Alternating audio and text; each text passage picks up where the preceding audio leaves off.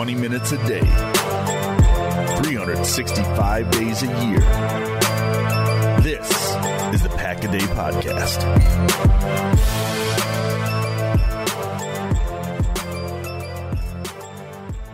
What's going on, everybody? Happy Friday. Welcome into another episode of the Pack-A-Day Podcast. I am your host, Andy Herman. You can follow me on Twitter at Andy Herman NFL. Really appreciate you being here today. One of the things that I hope really comes across every day is just how much I enjoy doing this and how much I love talking Packers, and just feel super blessed to get to talk to you guys every single day and just break down random stuff, right? Whether it is the draft, whether it is free agency, the salary cap, whatever it might be, training camp, etc. Now we're actually getting into real football, which is going to be even more fun.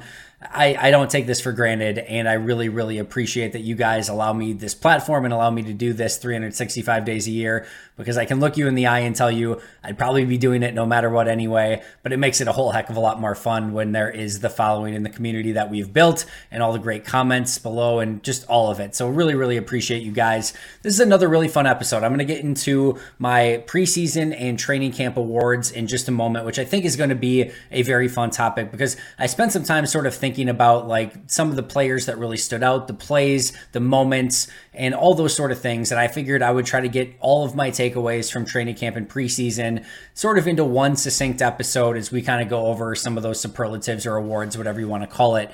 But we had a lot of things that happened on Thursday. So before we get there, let's break all of those things down. First and foremost, Jordy Nelson and Josh Sitton, both rightfully elected and taking their place in the Packers Hall of Fame. Two players that I enjoyed the heck out of watching every single Sunday. Josh Sitton at guard, Jordy Nelson at wide receiver. Let's start with Jordy. Super Bowl champion, check. NFL Comeback Player of the Year in 2016. A second-team All-Pro in 2014. A one-time Pro Bowler only. More on that in just a second. In 2014, in his Packers career, he totaled 550 catches, 7,848 yards, 69 touchdowns, and is really one of the great all-time what-ifs. What if he doesn't tear that ACL in the preseason? How much does that change the trajectory of the Green Bay Packers from that point forward? It, like, everything took a turn. Did they get rid of McCarthy when they do? Is Rodgers still like the whole, like, there are a million wormholes that we could go through with that, just that one what if. But he did unfortunately tear his ACL. It was a little bit of a turning point, I think, in the really with Jordy, of course, but really with the Packers at that point in time as well. But we're not going to talk about that today. We're not going to lament what could have been. We are going to celebrate just a phenomenal career. And speaking of that Pro Bowl, when I was going through Jordy's career and everything like that, I wholeheartedly get that the wide receiver position in the NFL is always stacked and there's always incredible playmakers out there. It seems criminal that Jordy only had one Pro Bowl appearance and one second team All-Pro as his highest accolades, but it doesn't really matter. I don't really care about the Hall of Fame stuff or the All-Pros or the Pro Bowls. He's the consummate Green Bay Packer, and he deserves to be in the Packer Hall of Fame. And it's really cool to see him get inducted. And really, same thing for Josh Sitton too, right? Super Bowl champion, first team All-Pro in 2014, two-time second team All-Pro, and a four-time Pro Bowler. Played left guard, played right guard. He was just one of those players that as soon as you saw him, you're like, yeah, this is a Green Bay Packer guard. This is another one of the day 3 offensive linemen that Green Bay was able to draft and develop. There's plenty of those through the history of the last 3 decades, but Josh Sitton, one of the best of them. It was always like it, and he also has like sort of a moment named after him, right? Like if you are a, higher priced player going into the end of training camp during cutdowns and you get released, you kind of just got Josh Sitton. Like that's the one we always talk about. But once again, we are not going to go over those moments. We're going to go over the phenomenal career that he had as a member of the Green Bay Packers. As I started off saying, these two are more than well deserving to be in there. And I thought it was a really cool Hall of Fame class, a really cool moment for both of them.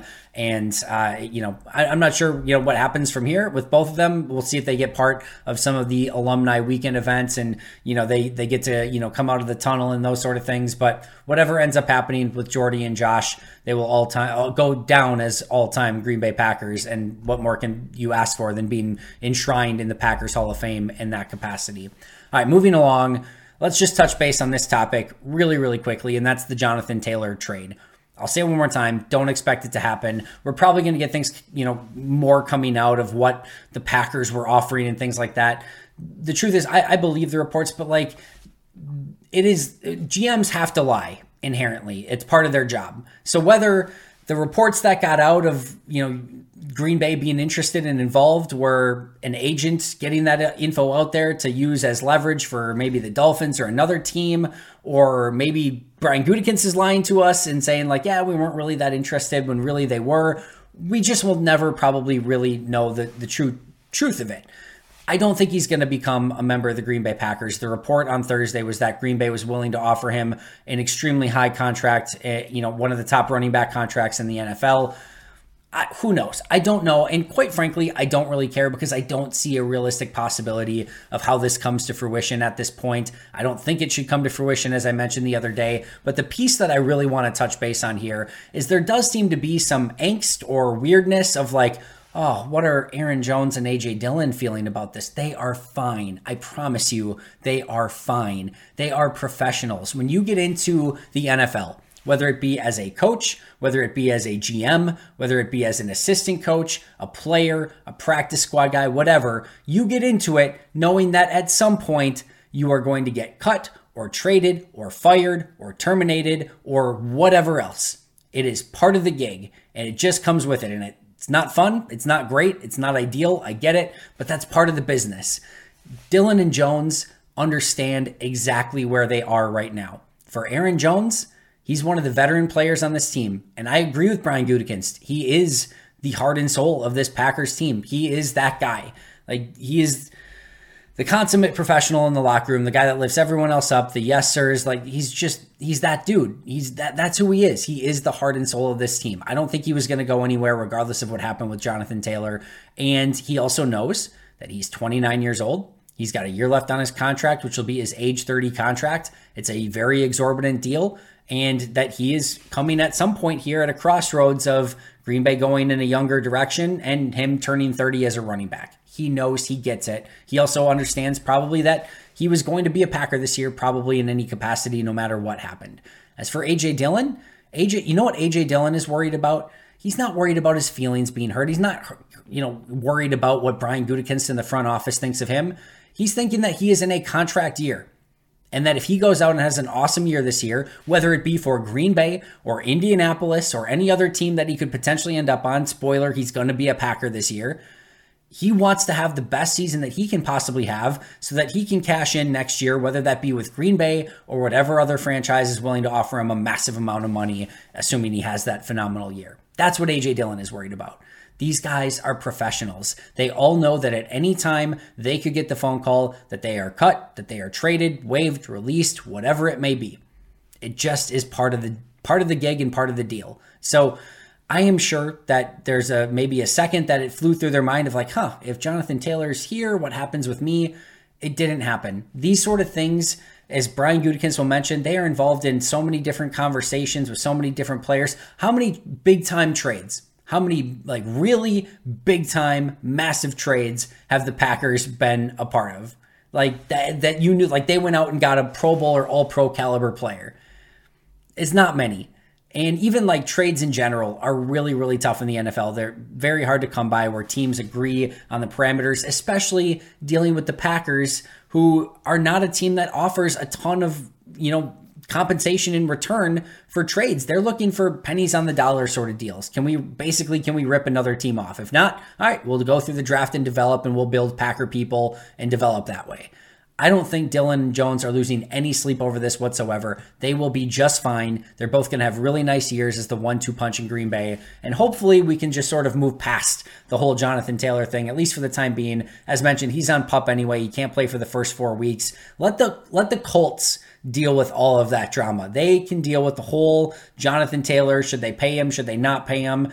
Let them deal with that. Green Bay can have their season of youth, and we'll see what happens, and they can figure out all that other stuff when they want to add pieces when they start being a Super Bowl contender again. So that's where I'm at with the whole Jonathan Taylor situation. Meanwhile, there was a practice. Once again, we got 15 minutes open to the media. We can basically take attendance and that's it. The big takeaway, well, two, on the good side of things, Devondre Campbell back practicing. That is huge news for him, and hopefully that means he's going to be good to go for Chicago moving forward. I would assume so unless there's some sort of setback, considering he's practicing over a week in advance. But that was great to see. He was back with the inside linebacker group. Didn't seem to have any limitations while we were out there. Looked like himself. So really, really great news on Devondre.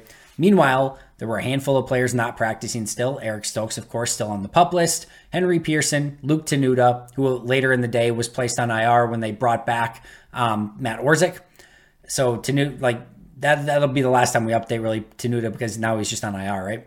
Romeo Dobbs, still not practicing. David Bakhtiari, still not practicing. Dontavian Wicks, still not practicing. And then Darnell Savage. I didn't catch this one at first. Kudos to Matt Schneiman and Tom Silverstein and the guys who did catch it. I didn't notice it at first, but he was not practicing. So interesting note there. Don't know why. There was no indication of what was wrong. We were given no reason by PR. So we'll try to find out a little bit more on that. We'll definitely get an update next week on the practice report. Once practice resumes, we'll see if he's out there next week. But right now, Darnell Savage was not practicing on Thursday, and that will be one to keep an eye on. It's not like I don't think anyone's expecting a Pro Bowl season from Darnell Savage either, but going into a regular season game with Jonathan Owens and Rudy Ford as your safeties that is not ideal. So hopefully Savage is okay, but the good news on the other side of things is that Devondre Campbell is back practicing. Meanwhile, if you are a jersey number connoisseur, Zane Anderson was practicing. He was wearing number 39. Ben Sims, the new tight end, was practicing. He was wearing number 89. Daniel Whelan, the punter, changed from number 41 to number 19, and Alex Magoo changed from number 17 to number 2 on the practice squad. Anders Carlson is number 17, so we had to switch numbers, and that new number is number 2. Meanwhile, Tariq Carpenter did not go back to Green Bay. Not surprised about this. We talked, I think, a little bit about this yesterday, but I don't think he was super pumped about playing linebacker. My guess is he found a team that maybe was willing to play him at safety or just get him a new fresh start and try somewhere else. So he will go to the Pittsburgh Steelers on their practice squad. No word on Jonathan Ford yet. He was not claimed, but he was not added to Green Bay's practice squad quite yet. I would assume they would really like him back. I saw somebody post on Twitter or X, whatever you want to call it. I saw somebody post of walk me through the logic of why they would be the last, why they would make the 53 and then Green Bay wouldn't bring him back to the practice squad. How would that possibly happen? You have to remember that these are two-way streets. These players are not bound to just Green Bay's practice squad. First of all, they could get claimed to an active roster. Neither of them were. But if they were maybe slighted by the fact that they made the 53 and then got cut a day later, they could say, you know what, I'm out. I'll go somewhere else. Or maybe just more importantly, I talked about this a little bit the other day at the wide receiver position of if you're Grant Dubose and another team comes calling, you could look at the 6 wide receivers that made it ahead of you and say, all right, all those guys are going to be here for the foreseeable future. Let me go to find some place who has a bunch of old crusty wide receivers or maybe just bad wide receivers that I can have a better chance of playing with. Now, Dubose returned, but if Jonathan Ford can kind of look at the same thing and look at and say, all right, well, Devontae Wyatt was a first-round pick last year. TJ Slayton's really coming into his own. Kenny's not going anywhere probably anytime in the near future. You got Colby Wooden and Carl Brooks who just beat me out, and they're rookies. Maybe I'll go try to hitch my wagon somewhere else and see if maybe there's a better opportunity for playing time and maybe actually be able to be called up. Now, I think Green Bay would, call him up, and I think there is a one-stopping spot for him on this team, but he has to want to come back. Tariq Carpenter, like I said, he probably looked at it as I would maybe like to play safety more, or maybe he was slighted that Green Bay released. Whatever the case may be, he's not bound to the Packers. Maybe sometimes guys just might not like Green Bay. Maybe they want to go to a bigger city, closer to home, whatever it may be. If they have those options, they can do that. So we'll see if Jonathan Ford ends up back on the practice squad, but so far he is not, and Tariq Carpenter, meanwhile, signed with the Pittsburgh Steelers. The Packers did fill out the 17th guy in their practice squad. Odumegwu, remember, allows them to have 17 rather than just 16 like the teams that don't have the International Pathway Program players. They signed Christian Welsh to the practice squad as that final member, at least for now. 6'3", 240 linebacker. He was an undrafted free agent out of Iowa in 2020. He played 888 special team snaps with the Ravens from the years 2020 to 2022 per Paul Brettel.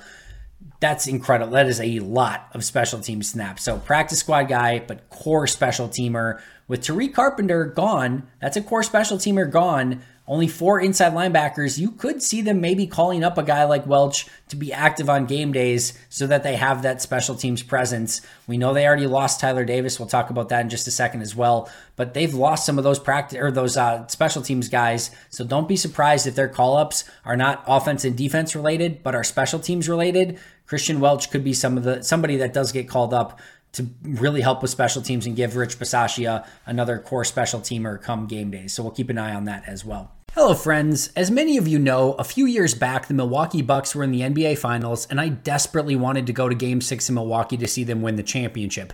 As you can imagine, prices were insane and I kept going back and forth with different apps to try and find the cheapest tickets possible. I finally found them, clicked purchase, and of course they were gone. Goodbye Game 6 of the NBA Finals. Now, thankfully, the day of the game, I was able to find a ticket, but the entire thing was so expensive and way too stressful. I really wish I could have simply used Game Time to alleviate all of the stress and all of the hassle. I've started using Game Time app for purchasing all of my tickets, and I wish I would have done so sooner. From low prices to easy to find tickets to last minute ticket deals, the Game Time app is perfect for all of my ticket needs. Game Time is the place for last minute ticket deals. Get exclusive flash deals on tickets for football, basketball, baseball, concerts, comedy, theater, and so much more. The Game Time guarantee means you'll always get the best price. If you find tickets in the same section and row for less, Game Time will credit you 110% of the difference. Snag the tickets without the stress with Game Time. Download the Game Time app, create an account, and use code PACKADAY for $20 off your first purchase. That's code PACKADAY. Terms apply. Again, create an account and redeem code PACKADAY for $20 off. Download Game Time today. Last minute tickets, lowest price, guaranteed. All right. I mentioned, 2 or 3 episodes ago, I went through and I read all the different Packers who were part of the team in 2022 who are not on the initial 53-man roster. Well, what I did yesterday is I went through and I counted up all of their snaps from 2022 to see what Green Bay is actually missing in 2023. So these are all snaps that were played by players in 2022 that are not on the 53-man roster. On offense, Green Bay lost 4,057 snaps on offense from players who played last year who are not on this year's 53-man roster. On defense, 2,613 snaps. On special teams, they lost 2,089 snaps for a total of 8,759 snaps from players who played last year in 2022 but are not currently on the 53-man roster right now. 8,759. The leaders of that group, Aaron Rodgers, 1,091 snaps, Adrian Amos, 877 snaps, Allen Lazard, 863 snaps, Jerron Reed with 705, Robert Tonyan, 591, Dean Lowry, 482, Mercedes Lewis, 451, and Tyler Davis, 352 just on special teams alone. Interestingly enough, Tyler Davis, the player who played the most special team snaps last year, won't be able to play because he is on IR. The player on defense that had the most snaps last year, Adrian Amos, he's in New York with the Jets. And the player with the second most snaps on offense, Aaron Rodgers, 1,091 snaps. Also, I don't know if you know this, he is also a member of the New York Jets. So they have a lot of snaps to replace. One more time, 8,759 snaps that are going to go to a lot of these younger players that we've been talking about all offseason long. All right, let's jump into our main topic. And I want to go over my preseason and training camp awards from the start of and day one of training camp, really up until now. What are all of the award winners and why did they win it? So let's start with offensive MVP. This is kind of a tricky one, but at the same token, I think there's really only one answer, and that's Jordan Love. We didn't know what to expect, and it could have gone terrible. He could have been awful in preseason. He could have looked completely disjointed in training camp. We just didn't completely know what to expect. There was a lot of pressure on him. I mean, a lot of pressure, a lot of eyes. And I thought for the most part, a couple hiccups here and there, some accuracy issues from time to time. But overall, he really stepped up and he showed that he's ready to be an NFL starting quarterback. And I'm really excited about what that is going to show this upcoming season. We don't know exactly what that's going to mean. But like I said, I'm really excited to watch and see how it's going to play out. His entire body of work from what he did from day one up until the end of camp and preseason, from taking care of the football to knowing the offense in and out, to setting his teammates up for success, to handling the pressure, to being a better, navigator of the pocket, keeping his eyes up downfield, to know and really have at his disposal a phenomenal hard count, to know the playbook like the back of his hand, at least seemingly, checks at the line of scrimmage, getting everyone involved. Everything was impressive. The accuracy, we'll see. That's a work in progress right now. But everything else was aces. A couple throws he'd like to have back from some turnover-worthy plays. That's going to happen through the course of practice. Preseason, I thought overall, a couple throws he'd like to have back, not from an interception standpoint, but he could have hit some home runs and a couple that he just missed. But overall, took great care of the football, commanded the offense, did everything that you would have wanted him to do in preseason. Yes, against some defenses that didn't have their ones, some vanilla schemes. That's gonna change in the regular season, but I don't know who else you would go with here. Offensive MVP, Jordan Love. My defensive MVP is Jair Alexander. And I think there's a couple different directions that this could have potentially gone in. And the hard thing about Jair is there were no big plays. Like I cannot name you my favorite Jair play from training camp or preseason. Well, he didn't play in the preseason, but I can't name you my favorite Jair play in training camp. The reason being is that nobody throws at Jair Alexander because he's completely shut down on his side of the field. That's the truth. He was that good. He was completely shut down. He did have an injury here or there, or like for a couple days that knocked him out for a little bit. But every time he was out there, he was bringing energy, bringing intensity, and he was just completely shutting down his side of the field. And from his side of things, like you don't get a ton of credit because you don't get a bunch of interceptions and those sort of things. But he had the one deflection that I think Devondre Campbell intercepted. That's probably the one that stands out to me. But overall, every single practice, one-on-ones, whether it was the 7-on-7s that they did, the team activities, every single time Jair was shut down, it showed he's still a master of his craft, still a joy to watch every training camp, and I'm going with him for defensive MVP. My offensive rookie of preseason and training camp, this is a tougher one. You've got Jaden Reed, Malik Heath could definitely be in the conversation. I'm going Luke Musgrave. From day one, he was the starter at tight end, and that's a lot to put on a rookie's plate. I thought he got better as a blocker as the preseason went along. I'm really impressed with his ability to get up the seam and really use that speed to his advantage. Dropped a couple passes that I know he'd like to have back. Some of the just part of being a rookie and kind of figuring out how to slow the game down and let it come to you a little bit more. But he showed off speed, hands, intensity, blocking, and he's going to be a red zone weapon. He's going to be a seam weapon. He's going to be a player that teams are going to have to be cognizant of. And I mentioned it before, but at family night, 3 straight plays that go to Luke Musgrave. You see the crosser, you see the screen, you see the seam, all of it. And there were multiple plays where he's going up the seam, taking 2 defenders his way and keeping the wide receiver free on the right-hand side. Both 2 times it happened, 2 times it led to, one it led to a touchdown at family night. The other, it led to a big pass interference in the end zone against Jaden Reed. I think that was the Bengals game, if I remember correctly. But overall, really great camp and preseason for Luke Musgrave. He's my offensive rookie of preseason. My defensive rookie of the preseason is Carrington Valentine. Honorable mention to Carl Brooks. I think you really could make a strong case for Carl Brooks here as well. Carrington Valentine had the one bad game in week 2 of preseason.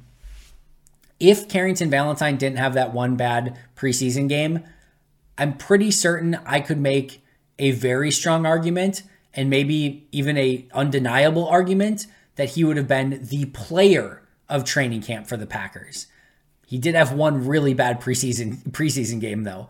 Had he not had that, had that been a really good game, I think we're probably talking about him as maybe the player of training camp for Green Bay in preseason. He also had the opportunity maybe for the pick 6 in a 3rd preseason game. If he comes up with that, we might be talking about it as well.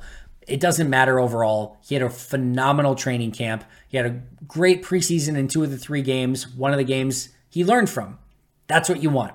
You want these young players to learn from the preseason games and training camp. I thought he bounced back great in the 3rd preseason game, almost came up with that pick 6. He's going to be a good player. They kept only 4 corners in large part because of Carrington Valentine and what he's shown. Can you imagine, by the way, if Carrington was just your normal 7th round pick and just kind of sucked? You've got Rasul, you've got Jair, you've got Keyshawn, you would have had nothing after that. They would have probably had to go shopping for maybe somebody at that point. But Valentine saves them a little bit, gives them some depth, and he's the next guy up right now, obviously, because there's nobody else. But Stokes will come back at some point. In the meantime, Carrington Valentine will be huge for depth, and he was my defensive rookie of camp and preseason. The best play of training camp, let's stick with the same guy, Carrington Valentine. Probably my favorite play was the pick 6 in the 2-minute, where Jordan Love was at QB, and he threw an out, and Carrington Valentine jumped it, took it to the house, ended practice with a pick 6 of Jordan Love, who, by the way, barely threw interceptions in training camp. But on that day, Carrington Valentine, of all people, on the very last play of the practice, 2-minute drill, competitive period, Valentine takes it to the house. Not only gets the pick to seal the game, but takes it all the way to the end zone, scores the touchdown. Really big time play for him. Just part of a massive, massive camp and off season for him. But that was probably my favorite play of training camp. Best play of preseason, got to go the Emmanuel Wilson 80-yard touchdown run. You want to talk about getting on the Packers' radar? Take a play and make an 80-yard touchdown out of it. And I personally, you guys will know this if you've been listening to me, I kind of liked Emmanuel Wilson from day one. I mentioned he's got a little something. There's something there to him. He had a little bit of wiggle, a little bit of, really good vision. I thought he had some power on one practice of the entirety of training camp. They did live tackling with the younger players, and on the first play, he just ran over 3 dudes. So he showed power. He showed vision. He showed a little bit of wiggle. I had no idea that he had that sort of burst. And to me, that was the eye opener. And that 80-yard touchdown run of he's got speed too. He's like a 220-pound back, but that can also get around the corner and make an 80-yard run and run away from people. That to me was a impact play. Really got him on the radar and really helped him ultimately get a spot on the 53-man roster. Most consistent player, I'm going to go with Rasul Douglas. Every single day, that guy was talking smack. He was backing it up. He had the one play in 2 minutes against the Patriots where he gave up the big touchdown. The one play. Almost all of training camp and preseason, then when he was in there, he was completely shut down the rest of the time. So he, to me, was the most consistent player of camp. Had a really, really great, OTA, minicamp, training camp, all of it preseason, and he looks destined for a really nice season this upcoming year. My most improved player, I got to go with Rasheed Walker. This is a player where last year had the one nice preseason game, basically doesn't play the rest of the year. You don't know if he's even going to make the team. If you would have told me going into camp of they decided not to move forward with Rasheed Walker, I'd be that's a bummer, but whatever. Now he's the next guy up. He's the 6th offensive lineman on this team right now. That's not nothing. That is a big time jump. And beyond that, he looks ready to start. He looks like he can legitimately be an NFL starter right now. This is a 7th round pick that at the end of last preseason, you didn't know if he was going to make the team then. So to go from that to now a potentially legitimate starter at offensive tackle, that's a big time jump. And for me, the most improved player. So from last year's training camp to this year's training camp. The best comeback, of course, Rashawn Gary. The fact that he is ready to play in week 1 against the Bears is massively impressive. Pitch count, no pitch count, doesn't matter. Really impressive stuff, and so awesome to see him back on the field at this point already and being ready for week 1. My biggest disappointment, I'm going to go a few here. The first one is the safeties, but not really the play of the safeties. I really like what Brian Gutekunst has done this entire offseason. The safety position is unforgivable is a harsh word and probably too strong of a word. You can't go into a season with Darnell Savage, Jonathan Owens, Dallin Levitt, Anthony Johnson Jr., a 7th round pick. It's just not good enough. Rudy Ford, etc. And Savage and Ford will probably be fine, assuming Savage is healthy enough and okay. That is a barren room. And if Savage isn't okay, it's even worse. And they have 6 safeties on the roster right now. And I don't have faith in any of them. That's just a bad position. And the other thing, too, is Anthony Johnson Jr. is the only guy that really is under team control for next year. So not only are you not working towards developing players for the future, you don't have guys who can play right now. It's just a nightmare of a position. Josh Myers did end, I thought, the preseason pretty well. His last game went really, really, really, really great. But overall, I thought that this was a forgettable training camp. I was expecting him and hoping that maybe he was going to take a little bit more of a jump. I haven't seen that so far, and that's a level of disappointing. And I'm going Devonte Wyatt too. I thought he started well, and then it just fell off. The preseason tape wasn't that great. The training camp stuff, you'd see a flash play here or there, but at no point whatsoever would I have been like, yeah, this is the first round pick from a season ago. And maybe it just gets lost in the shuffle because they have so many guys from last year's draft that are on this team and playing, and that Quay got picked ahead of him. This is a first-round pick from last year who was 24 last year, 25 this year.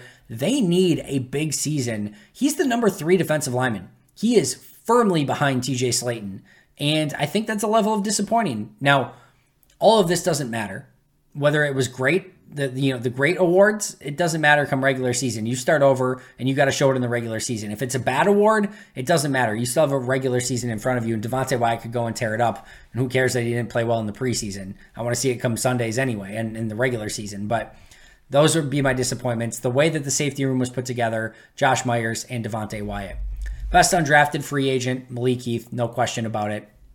Brenton Cox is great. Emmanuel Wilson's great. Malik Heath was the best of the 3, and really, really excited to see what he can do this upcoming year. In my opinion, he is wide receiver 4 at this point. Most surprising player, you can go in so many different directions. Emmanuel Wilson, Rasheed Walker, Malik Heath, Carrington Valentine. I'm going Sean Clifford. People did not even want him on the team, thought that Green Bay drafted a player that wasn't in the 5th round, that wasn't even draftable. Like, it was a joke that Green Bay picked him. He had awesome preseason training camp. Firmly the number 2 quarterback, deservedly so, and just, I think surprised a lot of people with how advanced he is for being a 5th round pick, and even to the point where there is a group of people who want him starting over Jordan Love. We're not going to talk about that today, but let's not go too far, but he was really a really nice surprise of training camp and preseason. My worst moments of camp, the Packers and Patriots fighting like 7 times in one practice. I get there's going to be some fights and some tensions and whatever. And 2 or 3 you can understand. There were 6 or 7. And it got to the point of just ridiculousness and stupidity, having to kick people out and yada yada. It wasn't great. That was probably my worst moment of camp. My breakout player, Kingsley Enagbare, he was awesome, and it really, really looked like he took that second-year jump. It gets often talked about. It doesn't always come to fruition. With Enagbare, it really looks like he is 10 steps above where he was at this point last year, and is really fun to watch. Hardest player to figure out for me, Keyshawn Nixon. Not as a returner, but as a slot corner. There were times where he was giving up big play after big play. Like, he got beat for a decent amount of touchdowns in big games in camp, and there's other times where he looked awesome. His preseason tape was good, and he's like blitzing and coming up with sack. Like, at half the time, he looks amazing. It's like, man, they really found a great slot corner. Other times, it's like, I'm not so sure that this is going to work out. So I have no idea what's going to happen with Keyshawn in the slot. The great news, he's a great special teams player, amazing returner. I think he's going to be the slot guy more often than not, but I have no idea what to expect. If you told me he went out and had a great season, I'd be like, yeah, sure, I could believe that. If you said he really struggled, I could see that too. I don't know what to make out of him at this point, but he's not ever lacking for confidence, and I'm not going to doubt him. And that's the biggest thing. Like, he got doubted his entire career and just keeps shutting people up. So I expect him to go and have a good season, but it's really hard to figure out him right now as a slot corner. My Mr. Versatility Award, I'm going with Keyshawn Nixon, the guy we just mentioned, and Zach Tom. Zach Tom all over the offensive line. Keyshawn Nixon, slot corner, kick returner, punt returner, special teams, even lined up with the offense in some individual drills in training camp as well. So those are my 2 Mr. Versatility Awards. My biggest question mark, Anders Carlson, for obvious reasons. And my biggest takeaway, if I had to say one, Jordan Love is ready to be the starting quarterback of the Green Bay Packers, and I can't wait to watch him this upcoming season. That is going to do it for me today. Thank you so much for joining me. I'll see you right back here tomorrow. Happy hour, 4 p.m. Central Time, Friday, today, as you're listening to this. So make sure to check that out over on YouTube. Assuming nothing goes crazy, I will definitely be there, and I can't wait to chat with you guys. Bring your questions. I'll see you then. Until next time, and as always, go Pack Go.